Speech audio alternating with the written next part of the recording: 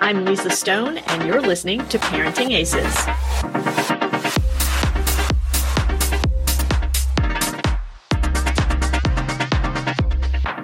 Welcome to Season 10 of the Parenting Aces podcast. I'm your host, Lisa Stone. And a caveat before we get into this week's episode, we are going to be talking about some very graphic, some very upsetting incidents that happened on a college campus here in the U.S. We are talking with the father of an athlete who experienced some horrific things while she was on campus playing on the women's tennis team. And so I'm telling you this up front in case you are listening to this while in the company of your children. You might want to mute it and wait until a later time. So that said, I am going to be talking with David Lewis this week. David is a former top junior tennis player from New Zealand, a former professional tennis player. His older brother, Chris Lewis, also a former professional tennis player and now a coach here in the States.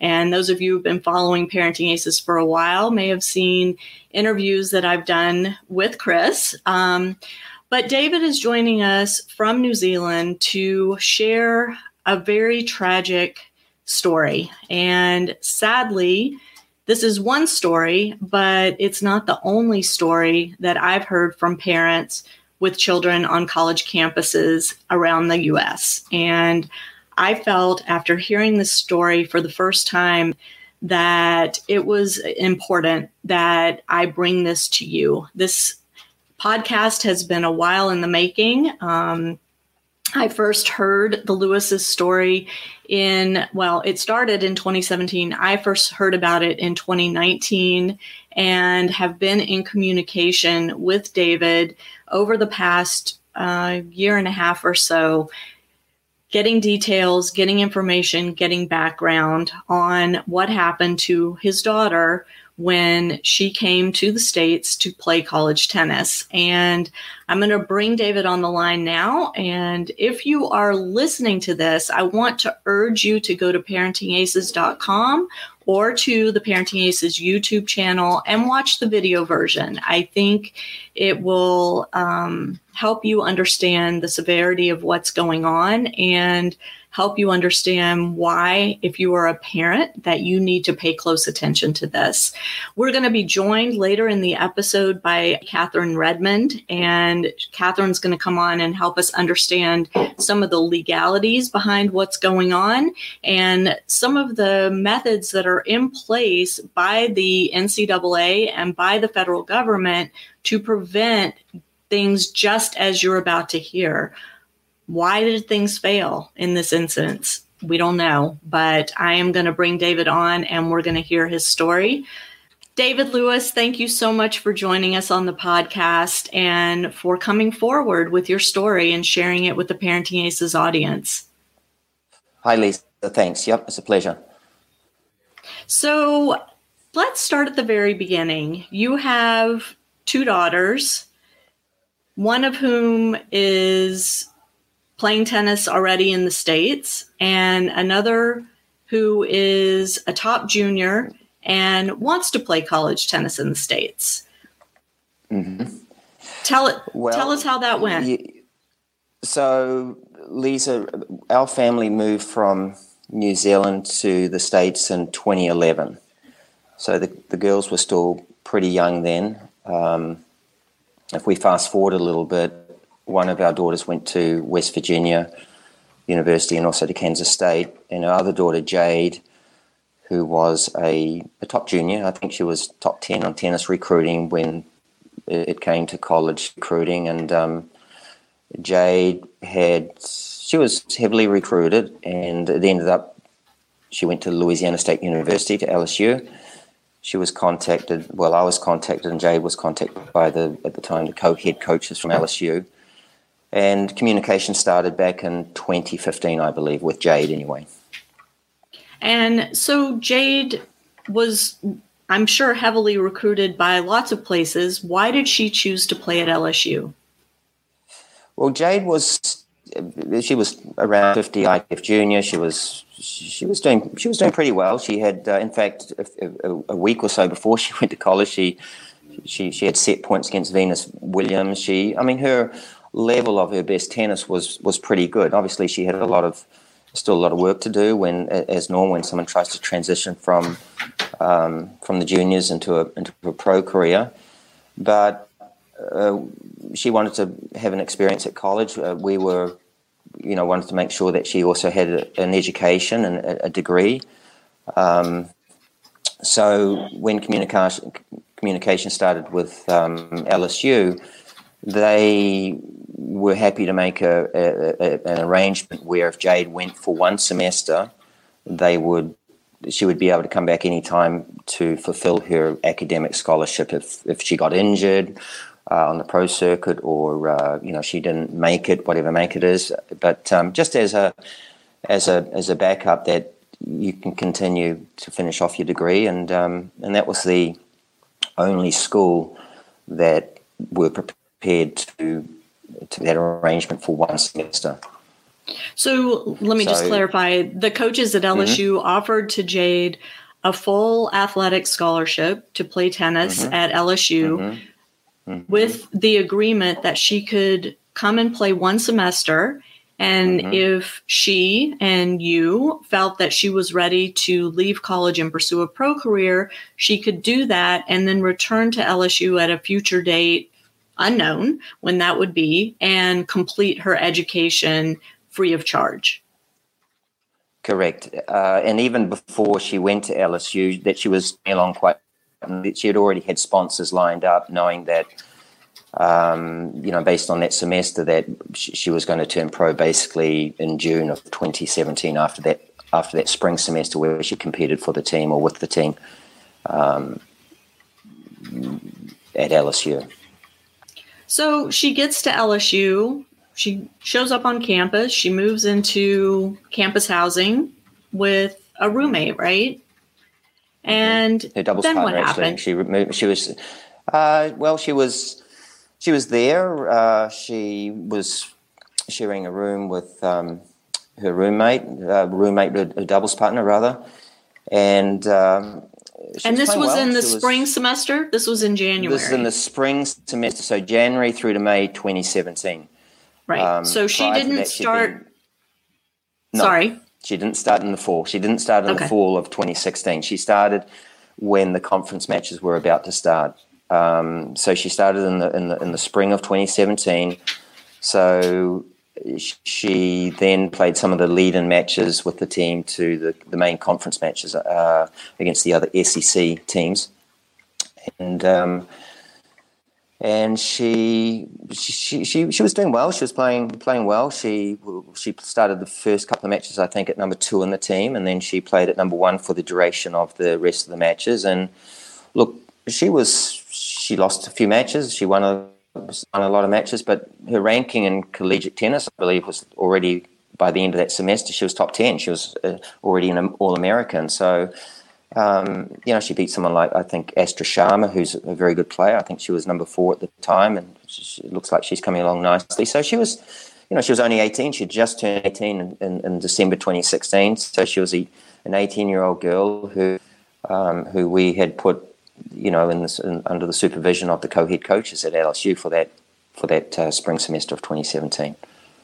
Prior to Jade stepping foot on campus, had you, as her parents, had communication with the coaches? Yes. Obviously during the recruiting phase, and then what Jade was going to be doing after the semester, the sponsors were there and she was going to turn pro. She was coming along nicely and ready to transition or give her best shot for those 2-3 years between 18 and 21. And that's always a question that parents ask themselves, or juniors ask themselves, do I go to college? Do I stay on the pro circuit? Can they afford it? Is it the right thing to do? Are they going to get burnt out? And all the thousands of questions that parents and the players ask, what do I do? And Jade had a good level. I mean, she was certainly amongst the mix to give it a shot. I don't think anyone can deny that. And and being already top 10 in college as a freshman, I mean, it's very good. Yeah, absolutely. But I guess what I'm getting at is when you had these communications with the coaches prior to Jade getting to LSU, and even once she got to LSU, there was nothing that gave you a sense that she wouldn't be protected, she wouldn't be safe. I mean, you had these conversations and felt good about Jade's decision to go to LSU. You felt like she was in good hands. Felt very well. One of the co-head coaches has worked for the USDA and was a good player, and he had promised me that it's going to be a high performance training center. It's going to be a safe environment. Of course, I mean, we wouldn't expect less. Right. Absolutely. But we were unaware what are the traps and what is actually out there on college campuses. It's been a tragedy for our family and many other families as we have met and talked to over the last 3 or 4 years. So let's jump to May of 2017. It's the spring of Jade's freshman year. It's her first semester on campus. The team has qualified to go to the NCAA championships. And the team they're playing the regionals in Berkeley, California, which is, I think, around May 10, 11 of 2017. They lose in the second round, the team. I do believe they came back to campus, back to LSU from Berkeley on May the 14th, 2017. So then most of the team have finished with college, aside from Jade and a couple of other players who had qualified for the NCAA individuals in Athens, Georgia. So I think there was only 3 left now towards the end of the semester to play the individuals. So Athens, Georgia, I believe, began on May the 24th of 2017. And then that was Jade's last days shortly prior to going there for that semester, and she wasn't, as it turns out, she ended up returning back to LSU towards the middle of March 2018, and she was on the pro circuit in between those dates. What happened in May of 2017? May of 17, she had met a football player who was playing for the LSU team. During the semester, my wife and I had some feeling something was up with what was going on, with also the co-head coaches. Some bits and pieces have come back to me, which I don't really want to go into those details. But after Jade played the NCAA individuals, which is now towards the end of May, it came to my attention through our other daughter that Jade had been abused or punched by a football player within days, but after Berkeley, basically after they came back from Berkeley, California, that she had been punched in the ribs or she had been assaulted. That came to my attention in July of 2017, so 2 months later. And this football player was somebody she was in a romantic relationship with? Well, I mean, it was someone she had met on campus. I know she had told me she had met a football player and he was driving me around in his car and all this sort of stuff. So, we never met him, which was we found particularly odd. We just, my wife and I had red flags up. It was like, but she's going to be leaving. She's only here for one semester. I mean, what can happen in 16 weeks, basically? I mean, surely, we were actually there. My wife and I were actually there, but Jade was in the dorm with her doubles partner. That was her roommate. But a lot of things happen when you only see your kid for an hour or two a day. They're in the hands of the co-head coaches in LSU. So right. we left our daughter, we entrusted in that school, in that college. So you find out 2 months later that she's been punched by this young man who is on the football team at LSU, presumably on scholarship as well. And what did you do about that? I mean, I can't even imagine. So Jade's sister is the one who told you. Exactly. So we find out I spoke with the co-head coach, one of the co-head coaches, and I informed him that our daughter had been assaulted, and now we know, and we expect something to be done about it. But I didn't feel he did obviously nothing. But at that point in time, had Jade told anyone on campus what had happened?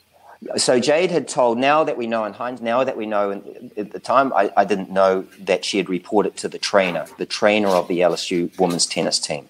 So that Jade informed the trainer that she had been assaulted by this football player. And typically, well, not typically, that has to be reported to Title IX or even, to the police, basically. It's an assault. It's potentially a felony. It's an assault. It wasn't reported. I didn't know this in July that she had reported it to this particular trainer. This I found out later. But let me interrupt you 1 second, David.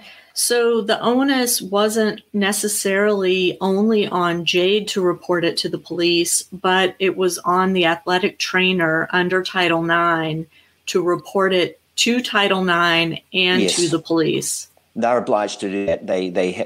My understanding is they have to report it. Once they're aware of it, they have to report it to Title IX. If they don't, they're breaking federal law. That's my understanding.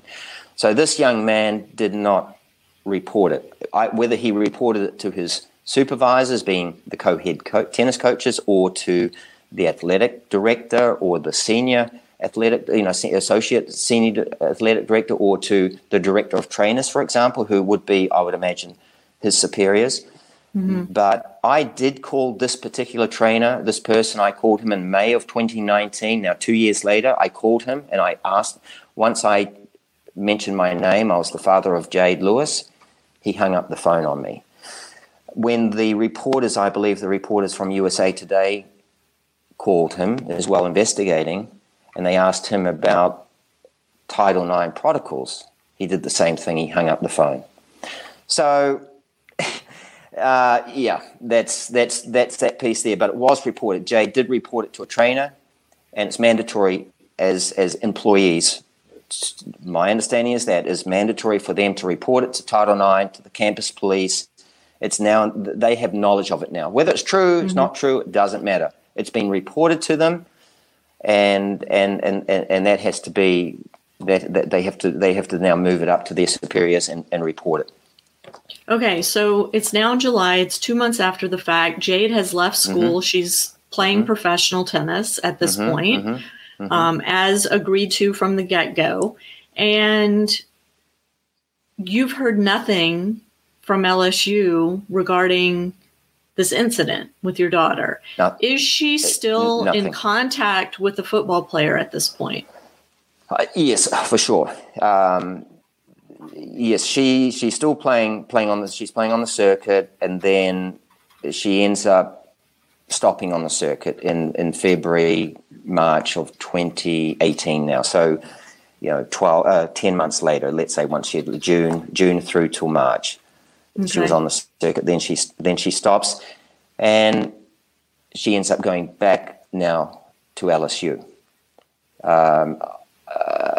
Because and she's back because the tennis, it's over, so to speak. She's now back at LSU. Jade did tell me that the co-head coaches still believe that she might be eligible to play for LSU as an amateur. They were checking with the NCAA, so they were still under the understanding, the co-head coaches and the LSU athletic department, that she might still be eligible to play. And which goes against everything I've ever heard about amateurism. Going back to the summer of 2017, the co-head coach was still telling me, even though our daughter had announced that she's turning pro, that person was still telling me she's still eligible. Doesn't matter if she's turned pro. And I'm going, you're kidding? She's turned pro. So, here it is now. I've informed them that my daughter's been assaulted. Basically, we can say she's in an abusive relationship, and the coaches are aware of it. I've told them, if they didn't know, the trainer knew already in May. Jade reported, and he's the same trainer has in the police report later said that everyone knew about it in the spring of 2017 that Jade was with this person. So one would imagine that the co-head coaches would know, everyone would know, right? Mm-hmm. So now you have the co-head coaches knowing, or the athletic part knowing that what's happening, and yet still kind of trying to recruit Jade back to go back, so to speak, to the lion's den. And as parents, you know that, okay, we don't want her to go back there, because if she does, it's going to be real bad. And the football player is still on campus at that point. Nothing's happened. Yes. Nothing's happened. No, because he hasn't been reported. No one knows. Nothing's been reported. Apparently, nothing's been reported. Correct. And you as parents didn't go to the police at that point. You were trying to work through the university to get this handled. No, but then she had left, university. Right? She had left, so we thought that I've told the co-head coach that she's been assaulted. Nothing happens. I understood in my mind. I can't trust these people. People, I can't trust these people because telling me she still can be still can be an amateur. She can. She's been assaulted. Nothing happens. So I thought, okay, they can't be trusted. It's the end of story. We have to see where all this goes, which is what happened when she went back to LSU as a student, with them still thinking she might be eligible still to play for the team. Let's check with the NCAAs. Let's check with her sponsors. Let's see where her eligibility sits. I mean, she's turned pro. She's announced pro. I would have thought that's no chance of having any longer an amateur status. Yeah. Right. But at this point, again, the police are not involved. No, they're not involved. The police are not involved. It comes to their knowledge later on, which I know the dates for them based on the police reports or the information that's come back to me as the facts. Yeah. Okay. So Jade's back in Baton Rouge, back on campus, and still involved with the football player. What happens next? So during that time in April 2018, LSU would have been seeing her eligibility. Is it possible? She was deemed ineligible at some time. It might have been April. It might have been May 2018. So that was done. So now she's there. She's studying. She, as we know later on, she's being abused. She's been assaulted. In fact, we know now as a fact, after a few days of going back in March 2018, this particular person broke her ribs, punched her and broke her ribs. In early April, while she was on campus. While she was on campus in her apartment. So, and then the date that was given for that assault was April the 3rd, and then our daughter went to see a doctor on April the 25th because she was in such severe pain for 3 weeks. So, she's seen a doctor who's evaluated her. Now, this is all based on the police report. So this is coming from the detective out of who's putting the police report later on all together. And at this stage, so she's been assaulted within days of going back, broken ribs. She's seen a doctor who's evaluating it. And then our daughter reports it to the senior associate athletic director. She reports it to the trainer, the director of trainers, and to the same person, the trainer, who she had reported to back in May 2017. So those three people were informed on April the 25th after Jade had been evaluated by the doctor because she was in such severe pain she had to get some treatment and so on. They didn't do any x-rays or anything. No x-rays, nothing. And the doctor that she saw was part of LSU's medical? No. Okay. Independent, I believe. He's an independent doctor. So the doctor has said that, and in the interviews and the police report, it has said that the trainer jotted or put his evaluation into an LSU computer.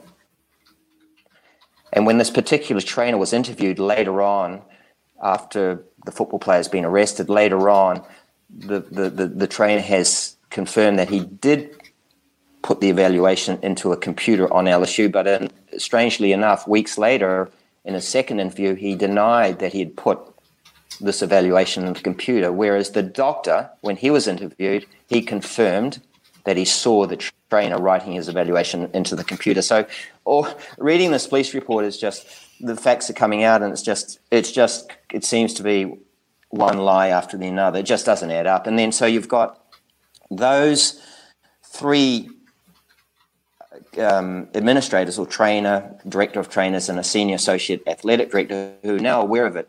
However, we also have found out later that an executive deputy athletic director on April the 14th received a text message from the perpetrator, from the abuser, that he had assaulted our daughter, and it's bad.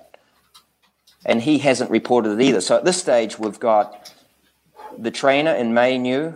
We've got myself telling the co-head coach about it. That's in July of 2017. That's two.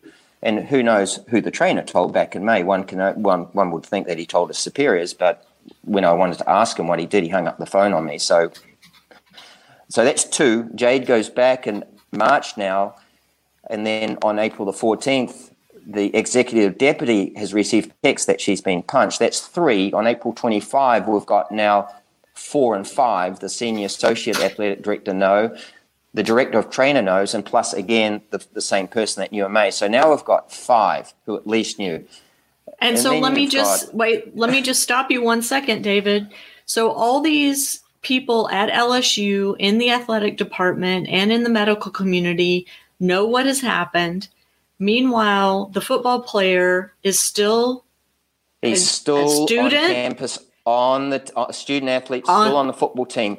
The senior associate athletic director, when it came to her knowledge, did report it to Title IX, but no one reported it to the police. No one reported it to the police. No, it wasn't reported. So, and no one was there protecting Jade. She was on campus. She was on campus. She had been with this football player. Yes, exactly. Who was exactly assaulting her, abusing her. So, let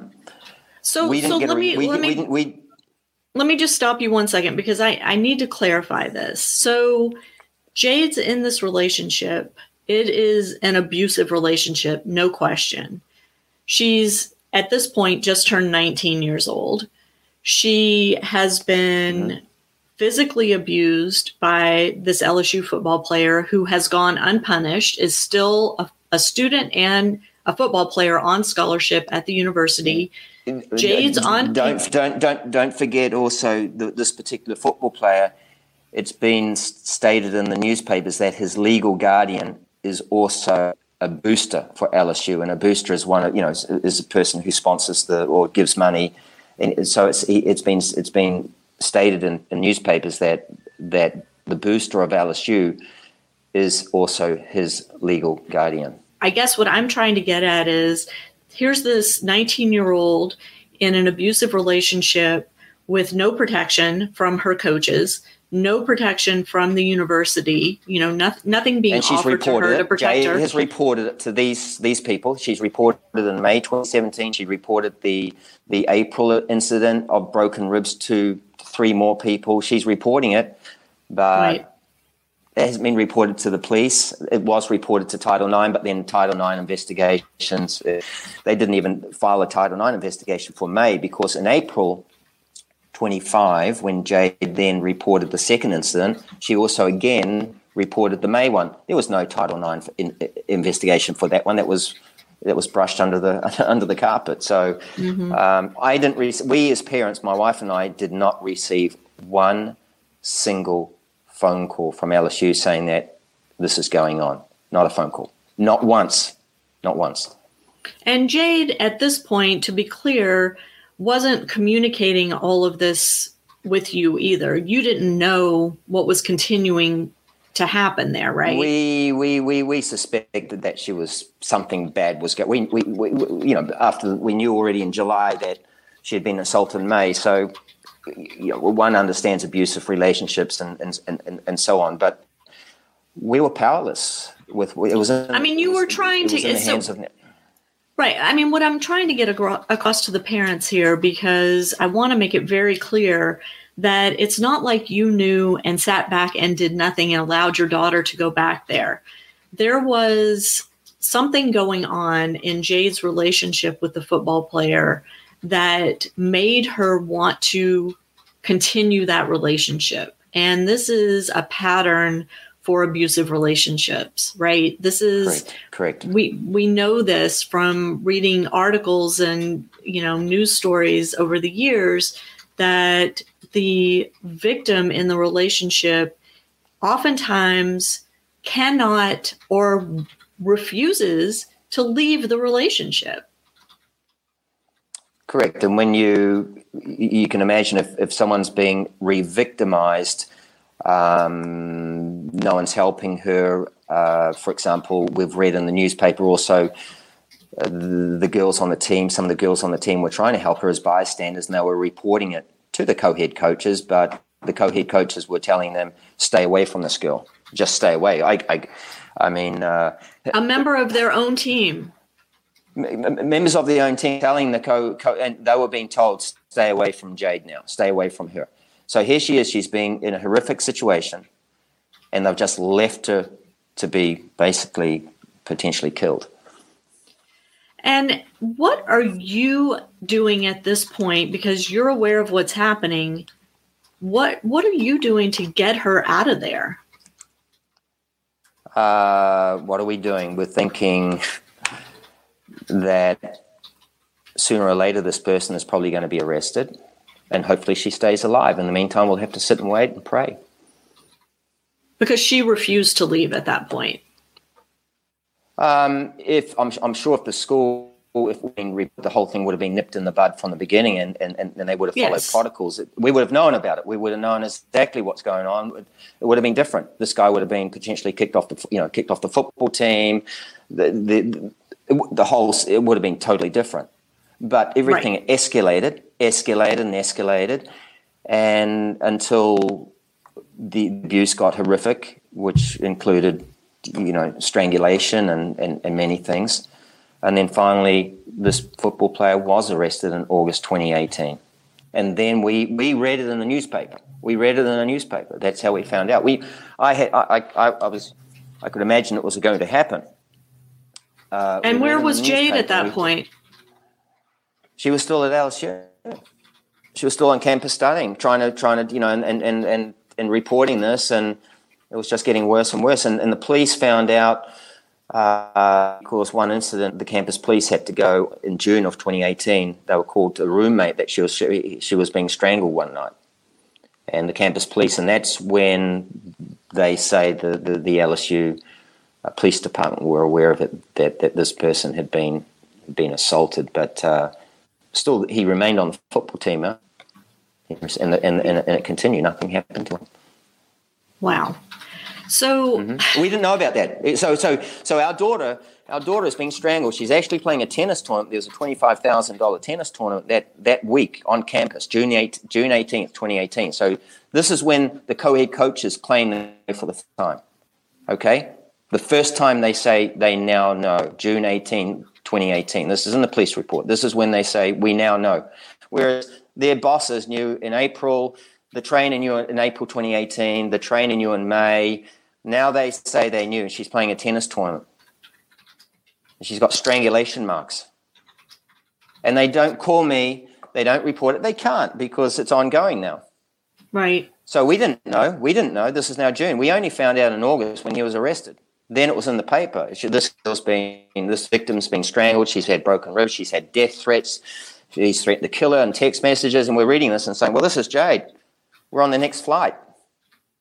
So we didn't get a phone call. We got nothing. So you're on the next flight. What happens when you get there? We get there. We fly in. My wife and I were met by the district attorney, prosecutors, police. We weren't given a lot of information. This was at the police station, basically. Or this was on campus? This was on campus at the campus police station. Okay. Right. So my wife and I are distraught. Our daughter's been, we're reading all this, strangled, earrings ripped out, broken ribs. We're reading all this. And we meet the chief of police for the campus police, who asks us to meet the general counsel the next day. But we didn't get any information. Basically, they just wanted to know what we knew. That was it. And Jade hadn't reported any of these incidents directly to you. No, it was. I mean, we knew it because we knew we knew the incident in 2017. Jade had come back to Hilton Head, where we were at the time, in June of 2018. She went back in March, and then she came back. She went and seen her for about 3 months, and it was. She changed, put it that way, and she went back again, and now we know that actually it was only a week later she was to be strangled. So. We knew that her life was in risk while she was there. We knew that, my feeling was that we knew what was happening that this was being covered up, and hence no phone call, because that's what it already started back in the spring semester, that they were aware of it because Jade had told them. We suspected something was going on. There was enough red flags there to say something's happening.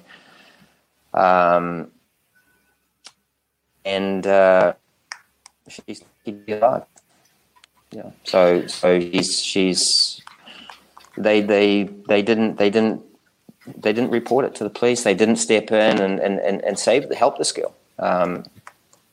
In my mind, they protected the abuser, the football player. Right. Yeah. Well, the moneymaker, right? The football player. Well, we know that. I believe football. Exactly. I believe the football there makes $100 million for the football program LSU, and it's a lot of money. And we know that the NCAA make $1 billion in the SEC, and there's revenue from TV rights and everything else. And so, it's all about prestige and money. And a victim who's been assaulted or raped or whatever are meaningless to them. It's not. They're meaningless. They're meaningless. It's the prestige and money that counts. Right. I guess I keep coming back to the fact that Jade wouldn't leave LSU, and the control that this football player had over her, and the helplessness that you and your wife must have felt through this process, because this is going on. You've trusted your child to this athletic department, to these coaches, and you can't get her out of there. She's been horrifically abused, assaulted. She's got death threats. She's been threatened. She's been threatened by different people to have a scholarship pulled. She's been blackmailed or whatever. I mean, she had nowhere to go. This young girl who's now doesn't know what's up from down. Thank goodness that she's no longer there now. That's fantastic. Yeah. So we were hoping to have Catherine Redmond on with us. I just got a message from her that she's actually driving her dad to get his COVID vaccine. So good for her, and is not going to be able to join us, which I'm disappointed, but hoping to get Catherine on at a later time, because as I alluded to earlier, there are two laws that should have protected Jade in this situation. The first is Title IX, where the university was obligated to report what was going on when they were first informed. And then there's the Clery Act, which I am not versed in, and was really hoping to get Catherine here to educate us all on the Clery Act and how it works. But so I'm hoping we'll get her at a later date, and we'll do a follow-up to this. We did get word today that there is now a federal investigation into what's happening at LSU. David, I know USA Today has been reporting on this story for several months now. Local media in the Baton Rouge area and the New Orleans area have been reporting on this. Anybody who is familiar with LSU football knows that it's huge. I grew up in Louisiana, so what do you want to see happen moving forward?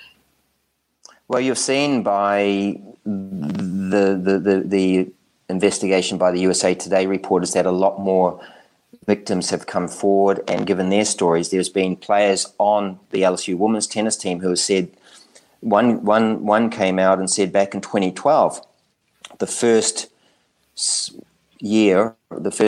that this coach was working, one teammate reported another teammate being abused by the boyfriend, and she reported it, and it says in the paper that the coach, the same coach, was angry that, why did you report it? That's in the paper. And so this is the very first weeks this lady has now started her job, 2012.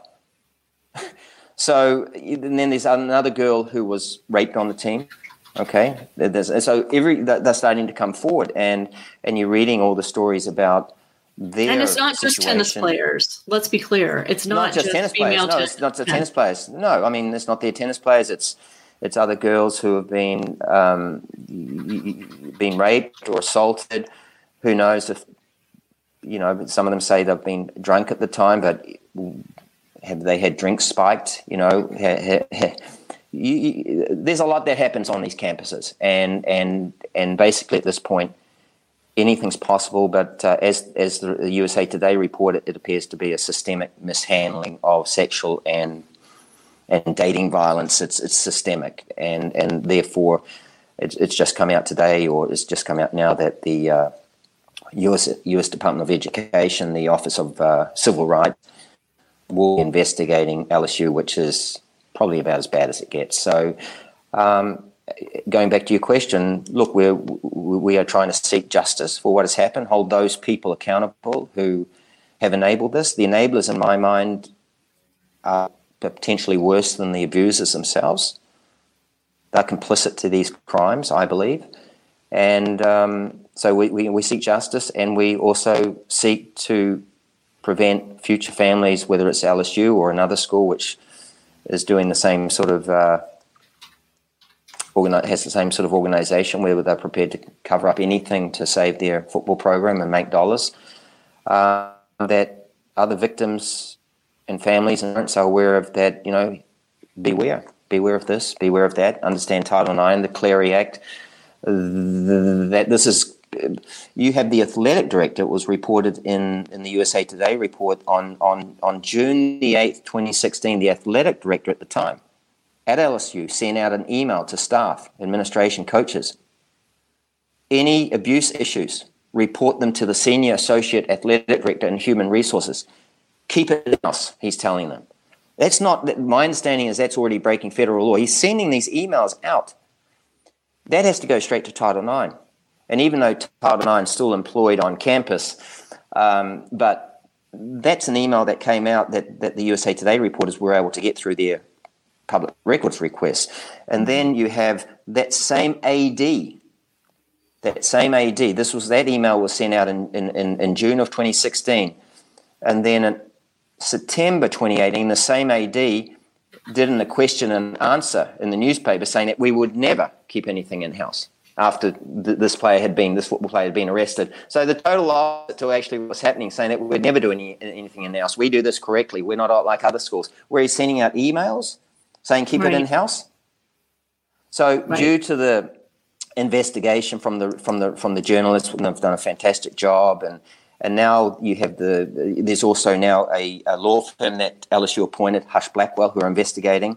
But this takes it to another level when you have the U.S. Department of Education investigating it. This is now, they say federal law has been broken. So this becomes now very, very serious. Yeah, about as bad. I mean, that's as bad as it can be. Yeah. Absolutely. And there's reason, obviously. There's so many victims that have come out now, and there's so many. There was one girl that was a victim who recently said in the newspaper that another 12 girls have come to her who were assaulted or raped. Another 12. So you can imagine how many are out there. I mean, they say statistically 20-25% of girls when they go to college will be raped. They will be assaulted, and only about 10% report it. The rest just too ashamed. They suppress it. So do your numbers. Mm-hmm. There are 30,000 students at LSU, and they're being protected. Their lives are going to be destroyed. Not destroyed, but they're going to be, they have to go through a lot of things. And It could be different if their well-being, was more important. Their students, that we as parents put our trust in them. If that was more important than chase, the football program and the money and the football coaches going from $4 million contracts to $9 million contracts if they win national titles. Yes. That's sort of It is money driven, sadly. And I want to say I did reach out to the coaches, the women's tennis coaches at LSU, giving them an opportunity to come on the podcast, to add a comment or, respond to this. And as of today, as of the day we're recording this, I have not gotten a response from them. If I do, certainly I will follow up with them and want to give them a platform to tell their side of the story as well. But in the meantime, I think it's really important for the parents out there to understand that when you go to orientation, before your child starts their freshman year at college, I know from my own personal experience going through it with my 3 kids, we're given the safety talk, right? The university spends a lot of time telling us and reassuring us that when our children are in the care of the university, they will be protected. They will be safe. There are systems in place for reporting any violence, any crimes, any suspected violence, any fear of violence. If a female athlete has to walk home late at night, there are ways for her to get somebody to accompany her. I mean, there are all sorts of systems in place, yet they all fell apart for Jade Lewis at LSU. She told the athletic trainer what had happened to her. She trusted that athletic trainer would help her and take care of her. The coaches were informed by Jade's father, David, that this had happened. David felt like he had done what he needed to do to help protect his daughter, that the coaches are now informed they're going to step in and take care of this and make sure that Jade stays safe. But that's not at all what happened. Sure, they made sure that the abuser was protected. The total opposite. And let me just say, when David and I were first in contact, I suggested that he share his story with the Intercollegiate Tennis Association as well, because the ITA is the governing body for tennis coaches, college tennis coaches. And I felt like it was important that the ITA be made aware of what was going on at LSU. David did reach out to the ITA, and the response you got, David, was beyond unsatisfactory. Well, it was nothing. I mean, basically, if it's anything to do with being on the tennis court and it's issues with referees or whatever, in that category. I also wrote to the SEC and I also wrote to the NCAA, the president of NCAA, and I wrote to the commissioner of SEC. And the SEC forwarded all my correspondence onto LSU, and the NCAA basically said, work with LSU. Well, I was in no communication with LSU because they couldn't be trusted. And when I did ask for information, they've lied to me. They've stonewalled me. They haven't released documents. So maybe the U.S. Department of Education, we'll see if they can tell them as well, basically get lost. Well, I don't think they will be able to do that. So that's what happens to parents. You're just bullied. You're bullied. You're stonewalled. You're treated. You just go away. Go away. And you've read that in the paper about the victims. They don't give you information. When USA Today asked for information about one girl who had been assaulted, or there had been photos taken of her by a football player, LSU said that there was nothing on record of this person, of this football player. But then, as it turned out, there actually was, and then it was redacted, and then it came out just recently now that they filed a lawsuit, or they wanted to have the redacted version unredacted, and the judge, they ruled in favor of it's going to be unredacted. So that's a win. That's a win for keeping these people accountable. So look, there's a lot of things happening there, but it shouldn't happen. It shouldn't be necessary. It shouldn't be that we go through what now has happened in many other families. And it's time that these organizations that are systemic in this process, and that those who are part of it, are held accountable, and that parents are aware this is what's out there. It's not, we trust, and plus as our children turn 18, they're the FERPA, there's Right. educational records that we're not privy to, but that doesn't come under the umbrella of, that doesn't protect criminal records. But still, the campus police, for example, report to the General Counsel of LSU. So very difficult to be, you're being told by the General Counsel as a chief of police on campus what to do and what not to do. Arrest this person, don't arrest this person, cover that up. No, I believe there needs to be watchdogs, independent watchdog on these campuses that they can be reported to, that they're not employed by the school because they're their bosses. Right. And I want to say David has been brave enough and generous of spirit enough to come forward with this story. I have been contacted by other parents who have had daughters experience similar things on other college campuses who weren't ready for whatever reason to come forward with their stories. So this isn't an LSU problem. This is a college problem. And as such, we now, as parents, have additional responsibilities put on us to make sure that when we are sending our kids to college, that we know that our children are going to be protected, God forbid, if something happens to them. David, if you could go back and start this whole thing over again, do you think there were questions you could have asked or people you could have talked to make that, red light really strobe in front of you to make you know not to send her there? I didn't know of the Baylor scandal where, there were X amount of gang rapes and rapes and it was covered up, and then you have the Larry Nassar, the Michigan State, and there are so many. I wasn't, I'm not familiar with the football cult in America, even though I watch it sometimes, but and all this is happening on a campus. My mind couldn't go down there, so to speak. So I just wasn't aware of how corrupt this could be. I mean, how important the football was and the money that basically, we're going to protect the program at all costs. And if a girl's being assaulted or raped or strangled, doesn't matter. We're going to the football program. The money has priority over them by far. They have no priority.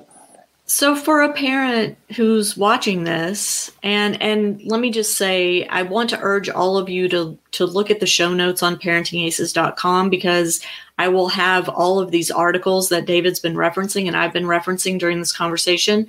I'll have those articles linked in the show notes, and you need to read them. It's important that as parents who are contemplating sending their children to college, that you have knowledge of the potential things that can go wrong and to know which questions to ask. So again, David, I'm going to throw it back to you.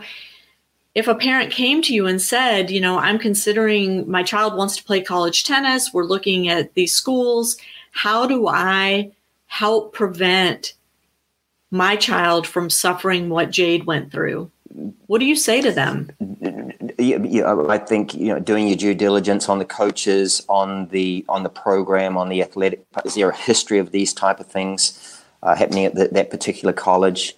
Fraternities, and you just have to investigate yourself. You have to do your due diligence and do your homework. Ask the coaches. We were guaranteed this is going to be a high performance training program, a safe campus, of course, but yet it was the total opposite. The girls are, in this situation, the girls are young, they're 18 and they're away from home for the first time, so they can kind of easily be manipulated, or things can be if they're talking to the coaches. And you need to have a coach who's really got their best interest at heart, that cares for them, not only for their tennis, but more importantly, their well-being and their safety, and that they feel comfortable that if there's something else. But again, you heard what we read in the newspaper about that one girl. under the same coaches we're talking about, or the female coach, that she did report her teammate being assaulted. And here it is, the same coach back in 2012 getting angry. Why did you report it? Mm-hmm. I mean, I've coached. I've been a Fed Cup captain. I've looked after. I've coached. I can't fathom it. I can't. Well, and I don't want to leave the parents feeling helpless here, right? I want those parents watching this to feel like there's something they can do to make sure that their kid's okay when they go to school.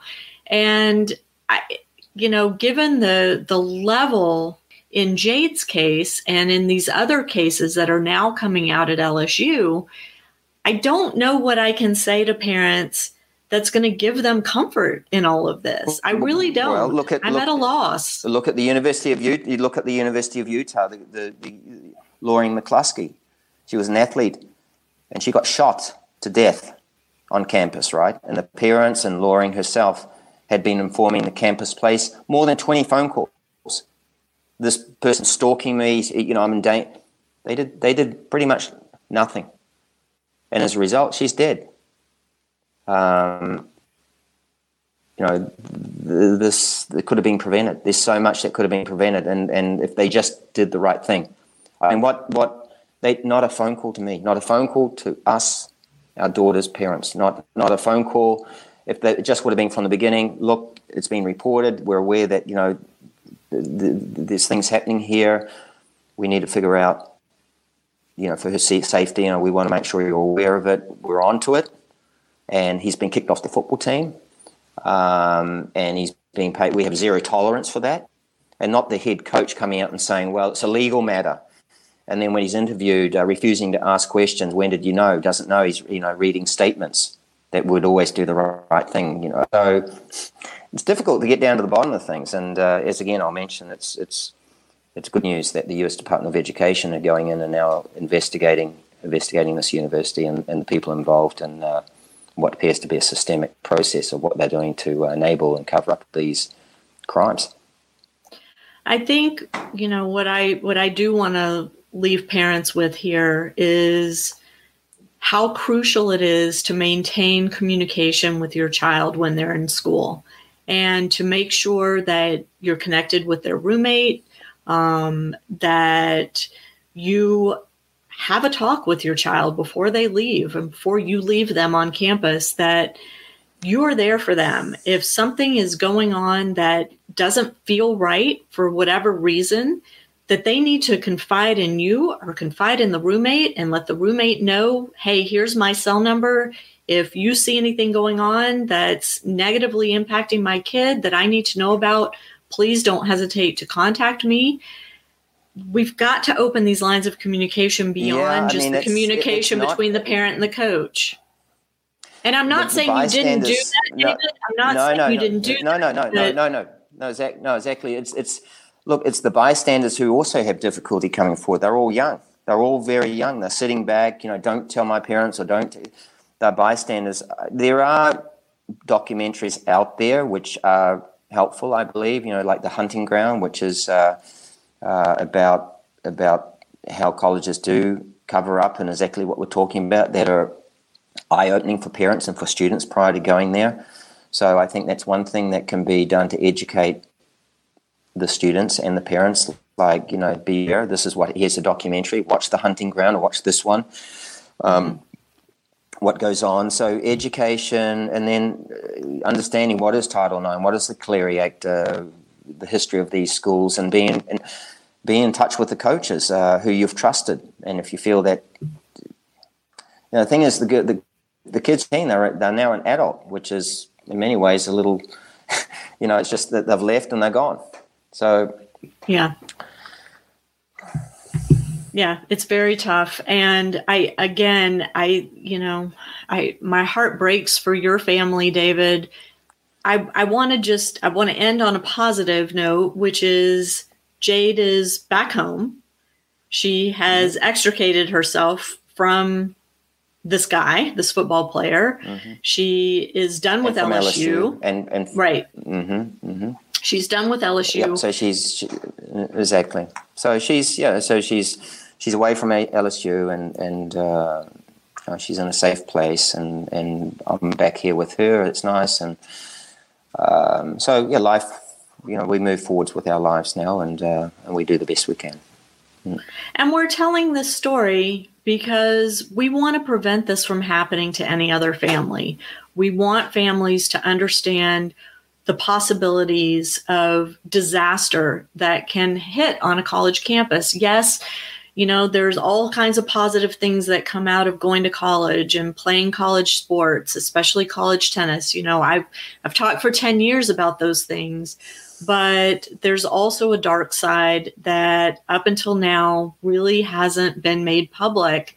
And as parents, we need to be educated. We need to be informed, and we need to stay aware, and we need to understand that the university isn't always going to protect our children, even though they tell us they will. So this is about, in my view, this is not negativity. This is all about being aware of what, like you say, the dark side, what are the dangers out there, and how best to be prepared for the parents and for the students before they step foot on a campus, and in the hands of the coaches and the athletic department, all those who are involved in their well-being. And understanding that most college tennis programs, if they are at a school that has football, those tennis programs are funded by the football program. So it makes sense in a twisted sort of way why this would be covered up, right? The tennis program is at the mercy of the success of the football program. The football program is generating hundreds of millions of dollars. So, and it's generating a lot of money for the conferences, the SEC or the Pac-12, whatever it may be, and then of course for the NCAA. And what do the NCAA have to say about this happening on their campuses? They're the governing body, after all, aren't they? So that's another situation. But we're talking about safety for our kids on campus. And that what the dangers are out there. Right. David, thank you so much for coming on the podcast and sharing your story. We will be doing another episode to talk about how things are progressing as more comes out in not only Jade's story, but all of these stories that are being exposed at LSU and campuses all over the country. I really appreciate it. I am thankful for your compassion and your honesty, and very glad to know that Jade's okay, and that you guys are continuing to move forward day by day. Day by day, exactly. That's where we're at. Thanks, Lisa. Look, it's a pleasure, and if we can help save one victim being, assaulted or whatever it may be, then that's a help already right there. So, and perhaps there's a lot more that can be done to try and educate, tennis parents and tennis kids who are about to go to college. So, it's been a pleasure talking to you. Thanks for inviting me. Thank you, David. To my listeners, thank you so much for tuning in. I really hope that you'll go to parentingaces.com and click on the links to the stories that have been written about Jade Lewis and LSU and the other students that have been victimized by football players on the campus, and that these football players have gone unpunished to date. The coaches have gone unpunished. The athletic directors have gone unpunished. But it seems as though things are about to change for the positive. So thank you for tuning in. And I hate having to share this kind of story with you, but it's my job, my role to educate all the parents out there. And this is part of that educational process, unfortunately. Thank you. Have a good week, and we'll see you next time on Parenting Aces. I'm Lisa Stone, and you've been listening to the Parenting Aces podcast. For tennis parents, by a tennis parent. If you like what you've heard, please subscribe to us and write a review on iTunes. For more information on navigating the junior and college tennis journey, please visit us online at parentingaces.com. Thanks for tuning in and sharing us with your tennis community.